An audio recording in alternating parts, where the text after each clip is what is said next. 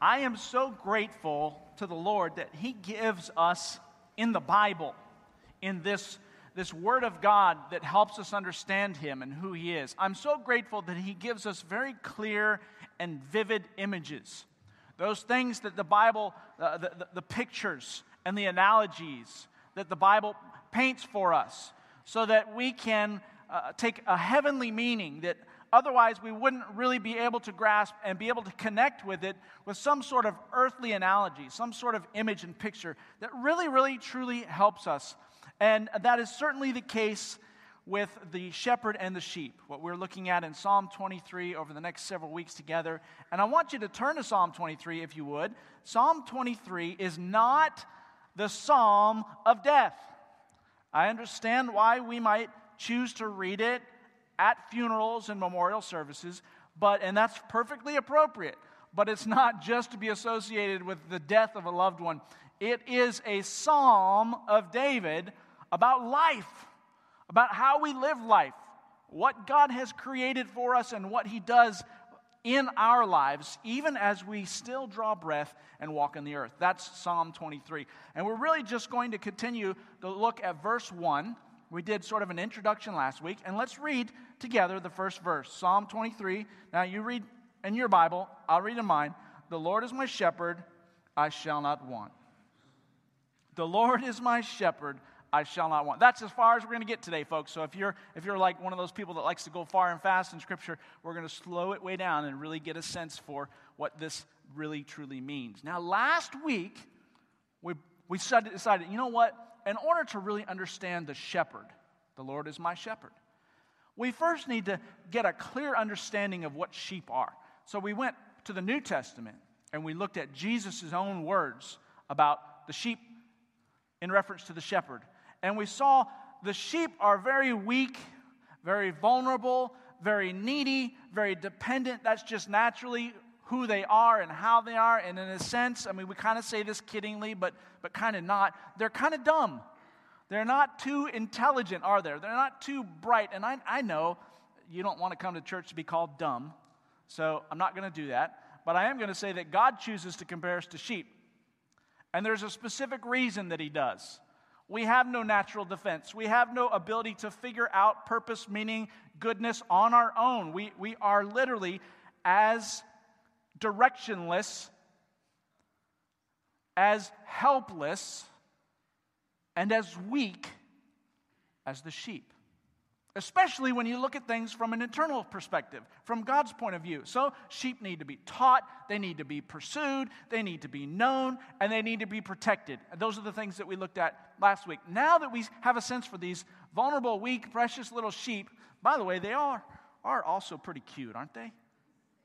I mean, you just can't help but, especially the baby ones, but you just can't help but running up and you just want to cuddle them. I mean, somebody needs to cuddle that sheep. That's just kind of the way some of us feel. And I wonder if God feels that way towards us, even though sometimes we're not too bright as well. God made some of you very cute. I want you to know that. Now, there are others of you that not so much. But for the most part, God made us adorable in His eyes. Okay? So we want to now begin to take our eyes off the sheep and seeing now, if there's one who cares for these sheep, what would He look like? And we're going to focus our attention on the magnificence, the glory, the immense capacity of the shepherd. How wonderful and how great and awesome He is. And so we're going to take a brief look at the shepherd together. And the best way to see that, to see how big God is to see what the Scripture has to say in reference to His creation. God in creation. So just quickly, I'm going to read from Colossians chapter 1. Then we're going to see a short video clip. And then we'll continue on getting a real sense of the weight and the depth of who this sovereign God is. Colossians 1, look at in verse 15. This is how the Bible shows us how big He is. It shows us how big He is in reference to that which He's created. Verse 15 of chapter 1, Colossians. He, that's God, is the image of the invisible God, Jesus, the Son of God. God, the firstborn over all creation, for by Him all things were created that are in heaven and that are on earth, visible and invisible. Whether thrones or dominions or principalities or powers, all things were created through Him and for him. And verse 17, and he is before all things, and in him all things consist. Guys, just think about and listen to the words here. What all is involved in creation? You know, I mean, all that ever was created. Before it was created, the reason it's created, in whom it's created by, who it's created for, all that is in existence comes out of the person, the plan, the heart of this sovereign God, this creator. It says everything that's visible that you can see and that's invisible. All the principalities and powers, all the spiritual realm, all the things at play, all the laws of science and nature, everything that is created, says he is before all things. Before those all existed, God did. And he was present. And then not only was he before all those things, it says, and in him all things consist. That means that everything that is because of him. We got to, you know, before we look at the concept of shepherd, I really want to show you the contrast. God's nature, he isn't just personal, but he's also vast. He's also immeasurable, unimaginable. He's awesome God. And so I have a short video clip that I want to show you. Now, this is a video clip. Some of you might have seen it before. It's of Louis Giglio, and he's trying to show us the vast nature of God's creation. And he's going to look at stars, okay? You know, stars are those things which the Bible said God created literally by speaking. Every star that is, God created by saying, let it be. And it came into being. So now let's just see what's all involved in that. How complex is that really? How big are we talking about when we say that God created all these stars? So it's about 14 minutes long, so just sit back, relax, really try to take in what he's saying, let the drama carry you away, and just see, let's kind of get an idea for how big God really is. Show that clip now if you would. I want to begin with the bigness of God, the grandeur of God all over again. We're going to do it by looking at 4 stars. Can you handle 4 stars tonight? The first one's easy because there's just one star in our solar system, and that star is called the sun. Thank you very much. Yes, it's our own star. It's there's an image of it for you, by the way. It's a little more fierce than we often think. It's 10,000 degrees Fahrenheit on the surface, but what I want you to see about it is how big it is. It's 93 million miles away, so when you're looking up in the sky, it's pretty good pace out there. By the way, light traveling 186,000 miles a second. It's only taken 8 minutes to cover that 93 million mile journey to touch your skin here in Atlanta, Georgia. But what I want you to see is the size of it. It's like 1,000,000 times the size of the earth, and that matters to us tonight when you hear what the psalmist said. Listen to his words. By the word of the Lord, this is Psalm 33, the heavens were made. In other words, God didn't lift a finger when he made the universe. By the word of the Lord, the heavens were made. But he goes on to say, their starry hosts by the breath of his mouth. So we're looking at something so intense that we don't want to get any closer than 93 million miles away, which is what we are right now. And then we read that God just breathes out stars. It's crazy to think about it. 1,000,000 times the size of the earth. So here's a little perspective that sort of changed my life. If the earth were the size of a golf ball, okay, the sun would be 15 feet in diameter. Okay, that didn't seem to move anybody either, so let me try it a different way. Let me just try it just a different way. I thought I might need this, so I brought a golf ball, okay? So all through the evening, this is going to represent Earth, all right? So this is where we are. I need everybody in the building to look as closely as you can and find yourself, okay? And when you found yourself, I want you to nod your head so that I know you've located you on the earth, okay? You're nodding your head? Okay, you found yourself. If the earth were a golf ball, the sun would be 15 feet in diameter. That's not 15 feet in diameter. Can we blow that up just a hair, maybe give them 15 feet in diameter? So here's a little perspective for you, okay? Is this working for anybody? Here we are on the earth, and that's the sun. It's so big.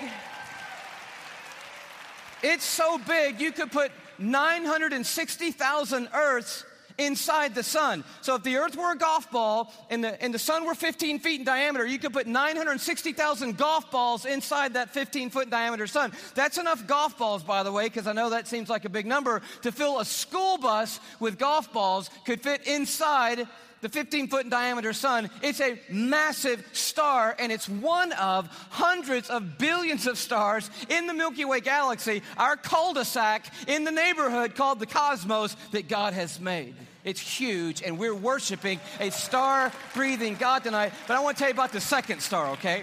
Because the second star absolutely wrecked my life. I heard about it when I was a high school student here in Atlanta. One of our youth leaders did a talk, and he mentioned this star. I didn't know how to talk to God for about 2 months after I heard about this star. It's called Betelgeuse or Betelgeuse. You can pick your pronunciation. I'm obviously going with Betelgeuse, and Betelgeuse is incredible. Here it is in the night sky. I know it doesn't look incredibly ferocious, but it's 427 light years away. So that's 427 times 5.88 trillion miles away from us right now.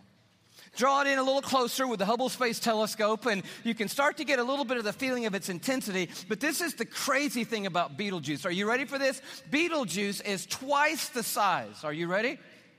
You think I'm going to say twice the size of the sun? Oh, no. It's twice the size of the Earth's orbit around the sun, Betelgeuse is. It's crazy. If the Earth were a golf ball, Betelgeuse would be the height of 6 Empire State Buildings on top of each other. Now, come on. Have you seen the Empire State Building? I mean, maybe what you're going to need to do is gather the family, get a golf ball, get some plane tickets, and fly up to New York. And you're going to go into Midtown, you're going to take your golf ball and put it on the sidewalk outside the Empire State Building. Don't worry about people thinking you're crazy. They're not even going to notice you in New York. You're going to go across the street. You're going to look up at the Empire State Building and imagine 5 more Empire State Buildings on top of the Empire State Building. That's Betelgeuse, and that's the Earth, and somewhere you're on it.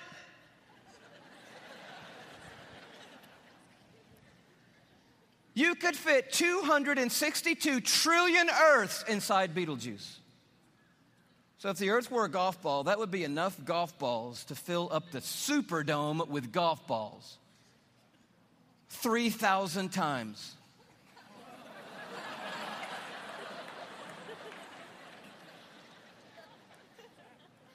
When I heard that as a teenager, that stumped me right there.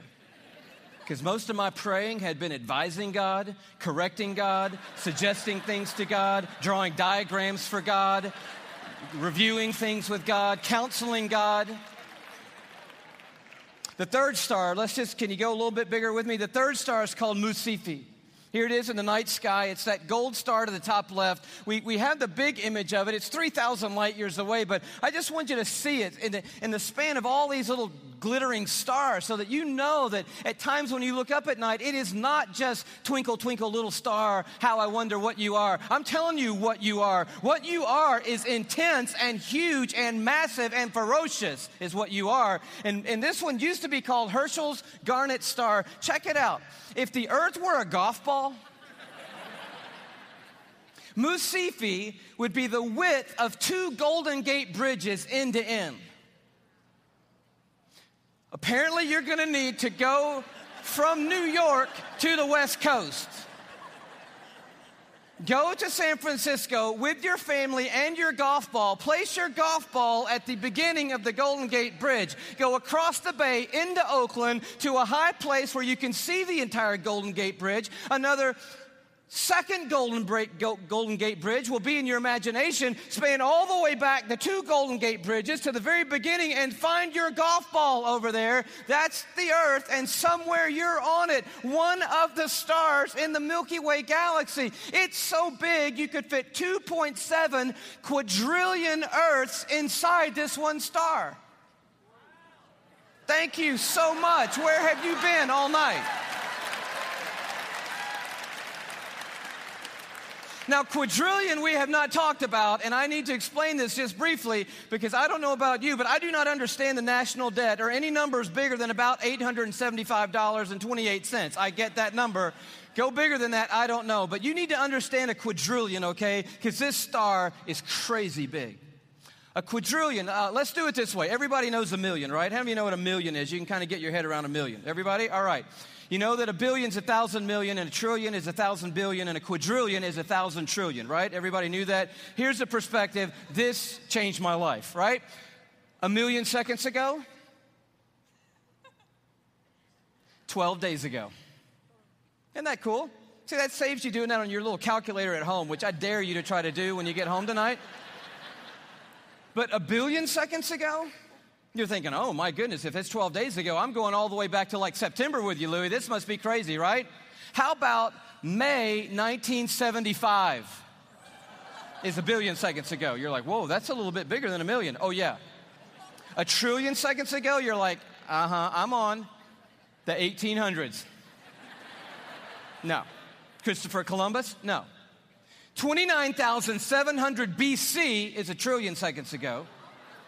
A quadrillion seconds ago, 30,800,000 years ago is a quadrillion seconds ago. We're talking about a really large number, and Musifi is so big, you could put 2.7 quadrillion Earths inside this one star. But it is not even the biggest star we have found. I love science, and science has just brought us the largest star they found. It's called, are you ready for this? Canis Majoris.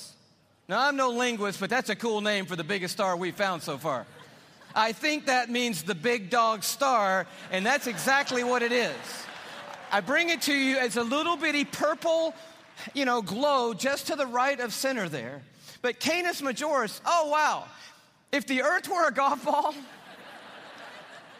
Canis Majoris would be the height of Mount Everest.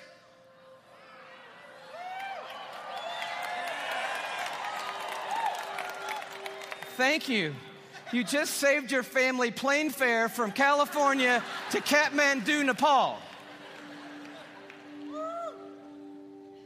Almost 6 miles above sea level, the highest point on the planet. And I just dare you to get up there and unzip the parka and pull out your golf ball.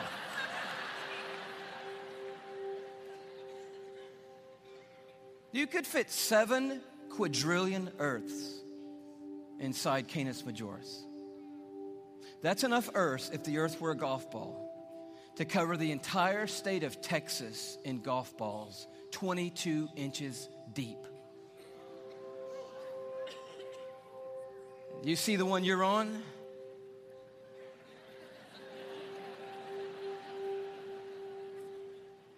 Maybe this will help a little bit more. This absolutely blew my mind. Just a little journey through our solar system. Everyone knows our planets and sort of how we fit in to the story here. You see really quickly that we're not even the biggest deal in our own solar system, but as Earth comes by, you have to know tonight that we are living on a privileged planet. Anyone would tell you we're living at one of the most special places, if not the most special place in all of creation. But Neptune comes by and Saturn and then Jupiter, and you're like, okay, we're not all that big, even in our own little cul-de-sac.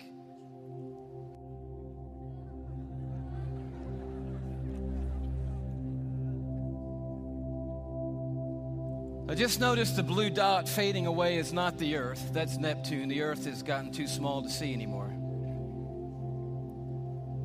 Sirius comes by. Little plug for satellite radio. Not the biggest star, but the brightest star that we have found so far.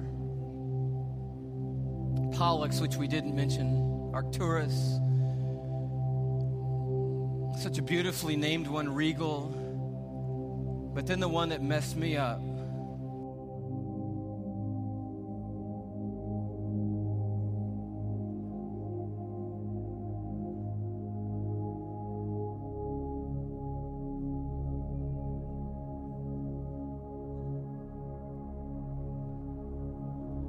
Our third star, Musifi.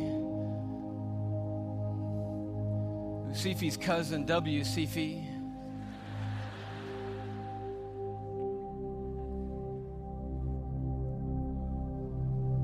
And Canis Majoris.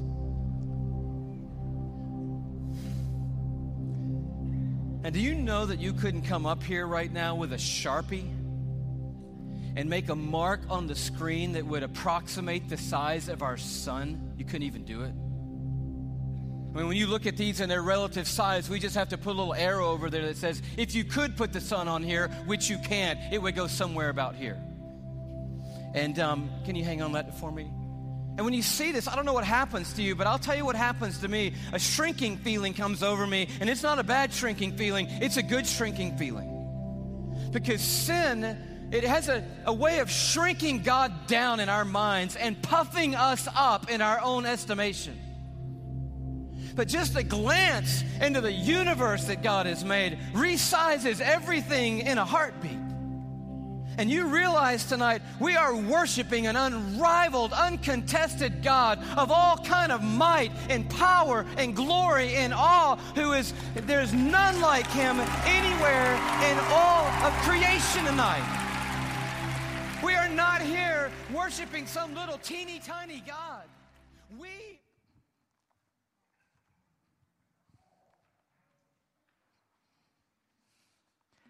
That star-breathing God that created all that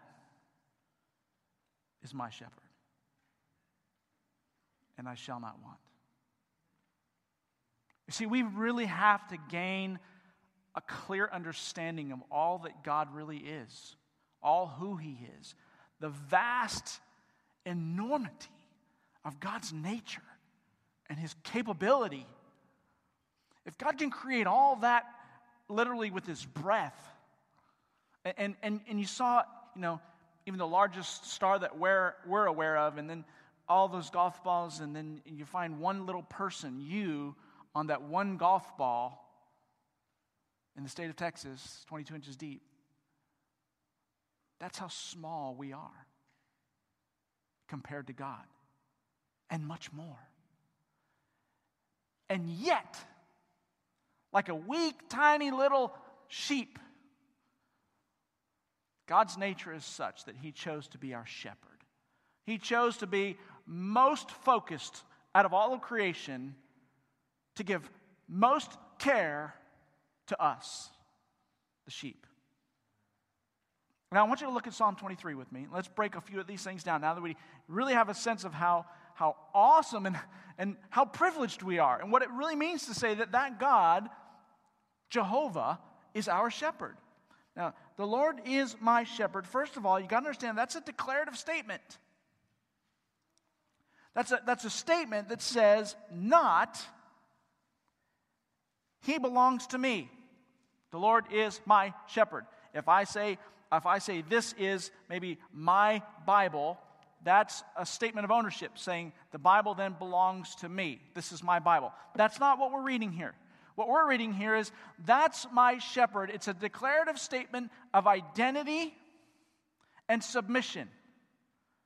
That is to say, that is my shepherd. In other words, the one that I belong to, the one that owns me. It's like if I were to say, as a maybe a football player or a baseball player, that's my coach. I'm not saying he's my coach, I own him and tell him what to do, and he belongs to me to determine. No, it's saying I'm identifying with that coach of authority who watches over me, who tells me what to do. That is my shepherd. The sheep is saying, I don't tell the shepherd what to do. I don't own the shepherd and manipulate him to benefit what I want in life. He says, I belong to the shepherd. He's mine. And when you keep this in mind, folks, when that enormous, wondrous, glorious God is our shepherd, that's saying something much different than I tell him what to do in life. It's saying all of who God is, I belong to him. He tells me, he protects me, he guides me, he leads me. The Lord is my shepherd. And think how big he is. The Lord is my shepherd. There's a couple just brief things that I want to show you. And we're going to really get into what I shall not want means next Sunday. But first, getting a real sense, a real grasp for him being our shepherd. It means I belong to him because he chose me. I belong to the shepherd. Why? Because he chose to create me. He chose to identify me. Turn in your Bibles, if you will. Stay in Psalms and go over to 139. Psalm 139. This might help somebody here this morning. I'm really praying it does. When you look at yourself in view of God, who He is. Are you there with me, Psalm 139? Okay, look, Psalm 139. This is the one that begins, "O Lord, you have searched me and know me, and you know my sitting down and my rising up. You understand my thought afar off. You comprehend my path and my lying down," right? You are well acquainted with me. You know everything about me. And then you skip down to verse 13. "You have formed my inward parts. You covered me in my mother's womb. I will praise you, for I am fearfully and wonderfully made. Marvelous are your works, and that my soul knows very well. My frame was not hidden from you when I was made in secret and skillfully wrought in the lowest parts of the earth. Your eyes saw my substance, being yet unformed. And in your book they were all written, the days fashioned for me, when as yet there were none of them. How precious also are your thoughts to me, O God. How great is the sum of them. If I should count them, they would be more in number than the sand. And when I wake, I am still with you." You and I were created also by the same God that created all that. And it says, according to this Psalm 139, that we were thought of and intentionally created in the mother's womb, in your mother's womb. And it says that we are, according to Scriptures, fearfully and wonderfully made. Now, I want you to think about that for a second and how awesome God is. That means if you came into this place this morning feeling down, if you came in with a low self-esteem, you think very little of yourself, and you struggle with really, like, I don't really mean very much. You struggle with the value and significance in your life. And you want to really sense that you are valuable, much more valuable than the world shows you, then listen to this. You were created in your mother's womb by the thoughts of God and done so fearfully and wonderfully in His image. I mean, that right there should fix all of our identity crisis in this room. That resets us. That gives us a sense of who we really are. We're created by God, for God, in His image, fearfully, wonderfully, with what? With a capacity that when God wants to and chooses to shepherd one little itty-pee-wee sheep on the earth, it's you. We get the idea sometimes that God created everything, in Genesis, not millions and billions of years ago, by the way, when He did create everything and breathe everything into existence. We get the idea that He had this perfect plan and He set it into motion, and then all of a sudden one day He was caught off guard, and somebody came and said, there's a problem in creation, God. There is? I didn't know about that. What happened? Well, they sinned. They sinned? Oh no! This is our idea sometimes. Now God's frustrated. Now God's confused. We better come up with a plan B, because all of a sudden things are not going right. This is not what I created. This is not what I planned. Now we have to go fix things. I better send my son to go fix this mess. That's sometimes the way we feel creation was set out. No. God created us with free choice, knowing ahead of time our own nature would lead us astray, and that we would need redemption to be saved, so that He could save us. Why? Because the nature of God is to be a shepherd. This whole creation, this whole thing is established by God so that He could have sheep to shepherd. Because it's His nature. It's what God desires to do. He created us fearfully, wonderfully, so that we could be led by Him in intimacy, in relationship, following closely with Him, knowing Him, understanding Him, and being provided for by Him. That's who God is. That's God's plan. Why? Because He is a shepherd by nature. Now you see why when God created all the beings, and then the first shepherd came, Cain and Abel, and all of a sudden we had shepherd and sheep. I'm convinced that God created that relationship specifically to represent who He is and who we are. I think that's why sheep are created that way. Because God wants us to know. He wants us to see it in creation. Guys, that's why He created us. That's why He chose to create you and I and chose us. I belong to him because he chose me. That's what it means to be a sheep and to have a shepherd. Secondly, I belong to him because he purchased me. He bought me. He bought us. And not only were we created by God with our own free will and made poor choices and sinned and fell away from God, but God, the very one that chose us and created us, also purchased us, redeemed us, bought us back so that we would not be separated from him through the death, burial, and resurrection of his own Son, God himself. He paid the ultimate price, the only price that could do it. He bought us back. He redeemed us. That's why it's so important to understand who I am as a sheep. That's why he's my shepherd. He's not just my shepherd because he chose me, because I sinned after he chose me, but he's also my shepherd because he bought me. He chose to give for me. There's a story that I read about. I was reading about shepherds and sheep, and one shepherd who is also a Christian author was writing about the first time when he became a shepherd. He grew up raising sheep, and his family wasn't able to give him the flocks for some reason or another, so he had to work and be kind of, shovel sheep do and all the other things to try to save up money and side jobs and everything. And he saved up this big nest egg, this big savings account, so that one day he could buy his own flock and then become a shepherd. So he writes about the first time when he purchased a flock. And he saved up his money, and he went out there, and he bought his first flock of 30 sheep.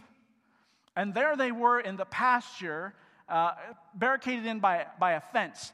And he tells about sitting on the edge of the fence and looking over his 30 sheep for the first time. See, he knew the sheep before, but for the first time, they were now officially his sheep because he paid for them. He bought them. And he said an incredible feeling came over. He was overwhelmed by this sense of, now watch this. This is what he writes about. Love for those sheep. There was established, because he purchased them, because he gave for them, a more intimate relationship. They were now much more so his. He now cared that much more for them after purchasing them. There's an identity that's formed when sheep are now belonging to a certain shepherd. And the shepherd senses it too because he paid a great price for them and it cost him dearly. And I can't help but thinking, when God sits on the picket fence of heaven and looks out into the pasture over our lives, the redeemed, those who are in Christ, I can't help but wondering if God looks over us and says, I love them. They're my sheep because I purchased them with my own blood. They belong to me. They're mine. Hey, that's who you are. That's what God thinks and sees when he looks at you, no matter what your age, no matter what your background, in Christ, covered in the blood, redeemed, purchased, bought back. Now you're one of his flock that he loves and cares for. There is nothing God would not do to protect you and to show his love for you. Now, we don't always understand that, right? Sometimes his protection and his love doesn't look familiar. We don't understand it. But establish this, see, because before you can understand what it means that he has a rod and a staff, which we're going to talk about, before you can understand that, you first must understand the foundation of the relationship. And that's what we're looking at today. The foundation of the relationship is you belong to him because you've been purchased by him. And you're greatly loved by God. Greatly loved. Deeply loved. I mean, you are what God created the world for. To shepherd his sheep. He's not done with that work in us. There's a procedure that shepherds of the Old Testament, the best I can tell, it carried over into the New Testament some. And in the Middle East today, you can still occasionally find this. It's a ritual that shepherd did to their sheep when they became the shepherd. So if they inherited them or purchased them or got new sheep or whatever it was, or new sheep were born, when that sheep became sort of owned by a certain shepherd, that shepherd would put his mark on each sheep.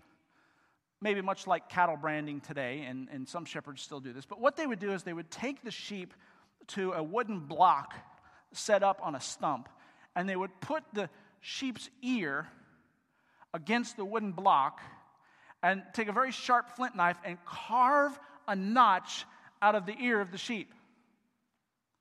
And, one shepherd's notch might be in a different place or look differently than another shepherd's, and that was the way maybe that he could tell this sheep belongs to me and that one belongs to you. There's a branding effect, but there's much, much, much more than that. It didn't start off that way. It started off with putting a mark of the shepherd on the sheep that was part of a shared experience. See, the idea was the shepherd, you think about baby lamb, right? They're really kind of cute, aren't they? This is a plastic one, so you might not think it's so cute, but the real ones really are cute. And if you thought about taking this little baby lamb and putting his ear up against a block and taking a sharp knife, and it's probably going to scream, that's traumatic. I'm not sure I could do it. As soon as he started looking at me with those little sheep puppy dog eyes, I might just, can somebody else do this? I don't know. But it's the shared experience. The sheep would cry out with pain.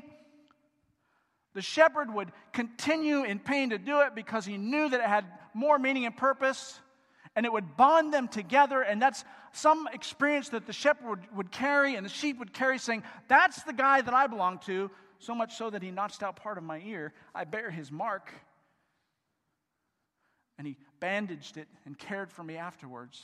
You see the part of the bonding that's formed when the sheep becomes part of one shepherd's flock. Interestingly enough, this ritual or this process came from an older tradition in Hebrew culture. Back when the Jews used to have slaves, they had bondservants. And when a slave that belonged to a certain particular family would, by choice, surrender the rest of his life to the allegiance of that family, something similar would occur. Let me show you what's really happening here. The slave might hope someday I can be a free person.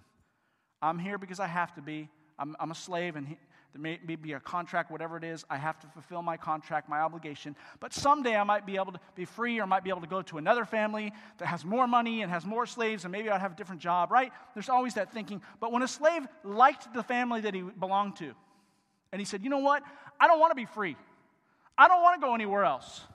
I like these people. They have become like family to me. There was a ritual that would occur where he would say, I give up my right to be free to go somewhere else, and I will be a bondservant to this family for the rest of my life. They would take this person, this slave, they would line him up against the doorpost, and they would take an awl, a metal spike, very sharp, and a hammer, and they would drive it through the earlobe, piercing his ear, to their home. And his piercing was, in a sense, the mark of that family that he belonged to for the rest of his life, and was happy and willing to do so.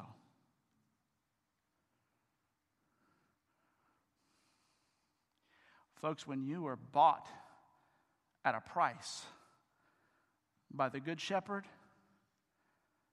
he also placed his mark on you. We are sealed. Ephesians 1:13 says we are sealed by the Spirit of God.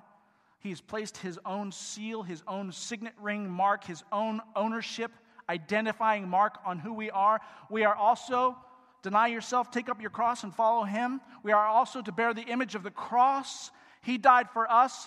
Therefore, our lives are now to be lived for him. Hey, hello. That's a lot of theology right there. I hope you got it. He died for us, so therefore we choose to live the rest of our life for him. We bear the mark of the cross. In the same sense, the day you accept Jesus Christ as your Lord and Savior, you also give up your freedom and your right to have some other life outside of His flock, to be free of Him one day, and you say, I will be part of the family of God forever. I give up my right to do anything else. My life's not for me. It's not because I belong to Him. And we bear that mark also. 1 Corinthians 7:23 says, you have been bought with a price, therefore do not become a slave of men. That's what that means.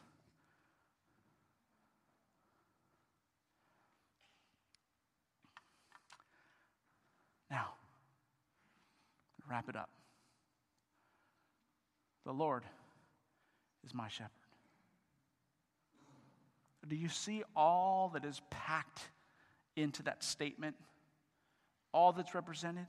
The enormity of who God is and all His vast glory, and I mean just beyond understanding, and yet He chose me and He bought me, and therefore I belong to Him, and I bear His mark because He chose to purchase me, and I give up the rest of my life for Him. And by the way, that's supposed to be a really good thing, because becoming part of the flock of God beats anything else.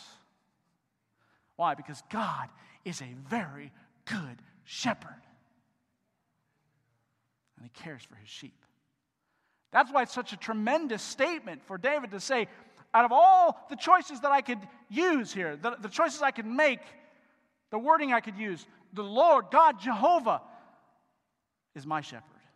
I choose to be part of His flock and allow Him to be the one that cares for me and directs me. The Lord is my shepherd. On your blue outline card, there are a few questions, and I just want to lead you in maybe some evaluation time of response. There are a few questions there. As we move into our response time, I'm going to ask some of these questions, and as I do, I really just want you to answer them. It's between you and God during a prayer time and a response time. And then here's what I'm asking you to do, church. Take these questions and take them home, and as families, as couples, as students, whatever your context, take them home, put them on your refrigerator, put them on your desk, put them on your kitchen counter, somewhere throughout the week. Go back through these questions over and over again. And can you say, the Lord is my shepherd? And glean all that means. The Lord is my shepherd. Now, bow with me and pray, if you will. This is our response time. The message is over.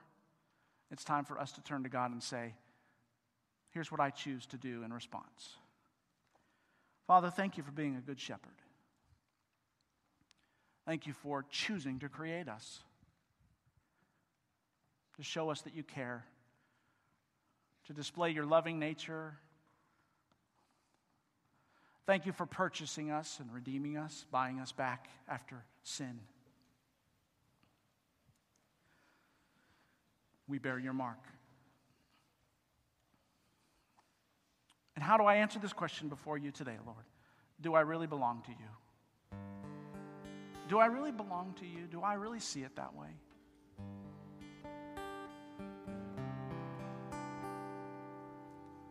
Do I really recognize your right to my life?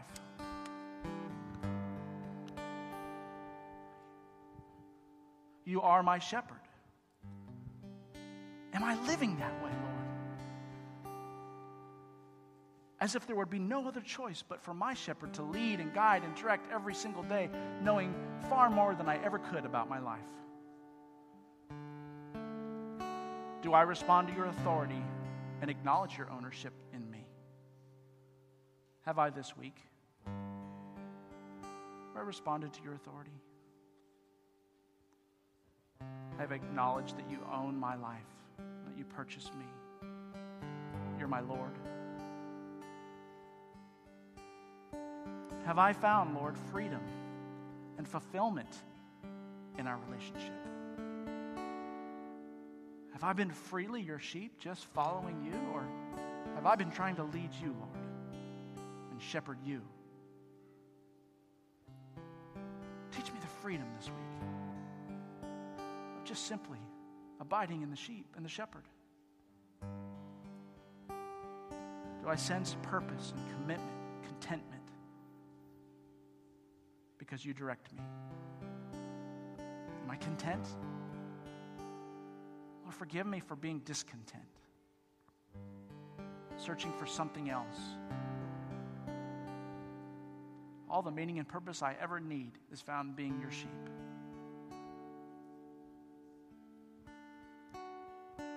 Help me to live that way.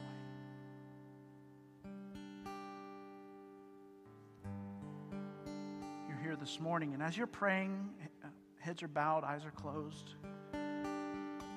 Truthfully, you've never personally accepted Jesus Christ. This idea that he purchased you and redeemed you from your sins, and you could be forgiven because of the death, burial, and resurrection. If that's new to you, you choose to believe that this morning. You can be saved from your sin and be bought, purchased, back, redeemed into his family just by faith this morning. Would you do that? If that's your heart, would you pray with me? Prayer goes something like this. Lord, I realize that I sin and I can't find my own way. I believe that you died on the cross to pay the penalty, the price for my sins. You redeemed me. And I accept your free gift of salvation and forgiveness because of that death, yours.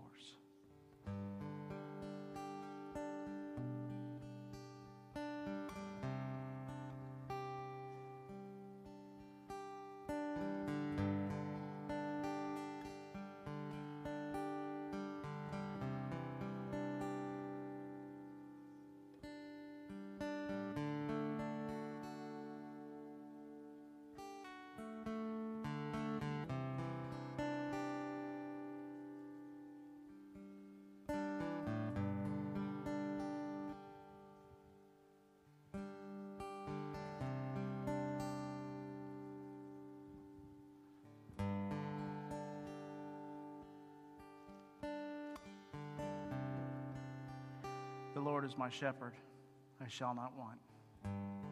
He makes me to lie down in green pastures, and he leads me beside the still waters. He restores my soul. He leads me in the paths of righteousness for his name's sake. Yea, though I walk through the valley of the shadow of death, I will fear no evil, for you are with me. Your rod and your staff, they comfort me. Thank you that we can call you our shepherd. And that means that we are your sheep. And we thank you for that, God. Thank you for choosing us and caring for us. We just worship you this morning and respond to you, giving you our lives. In Jesus' name we pray. Amen. Amen? Amen. All right. Guys that are going to help us with the offering, if you'll come forward at this time, let me call your attention to that response card. Matt mentioned it earlier. Would you take that response card out? Make sure everybody has one. Here's what we're going to do together, church. As we continue to worship, in just a moment, these guys are going to take up an offering and help us. And in the offering, we're going to give our response to God. Here's what you can do. Everybody, please do this. Write on your card something that you want to give back to God. Something in your life, in your heart, obedience, praise, worship, thanksgiving.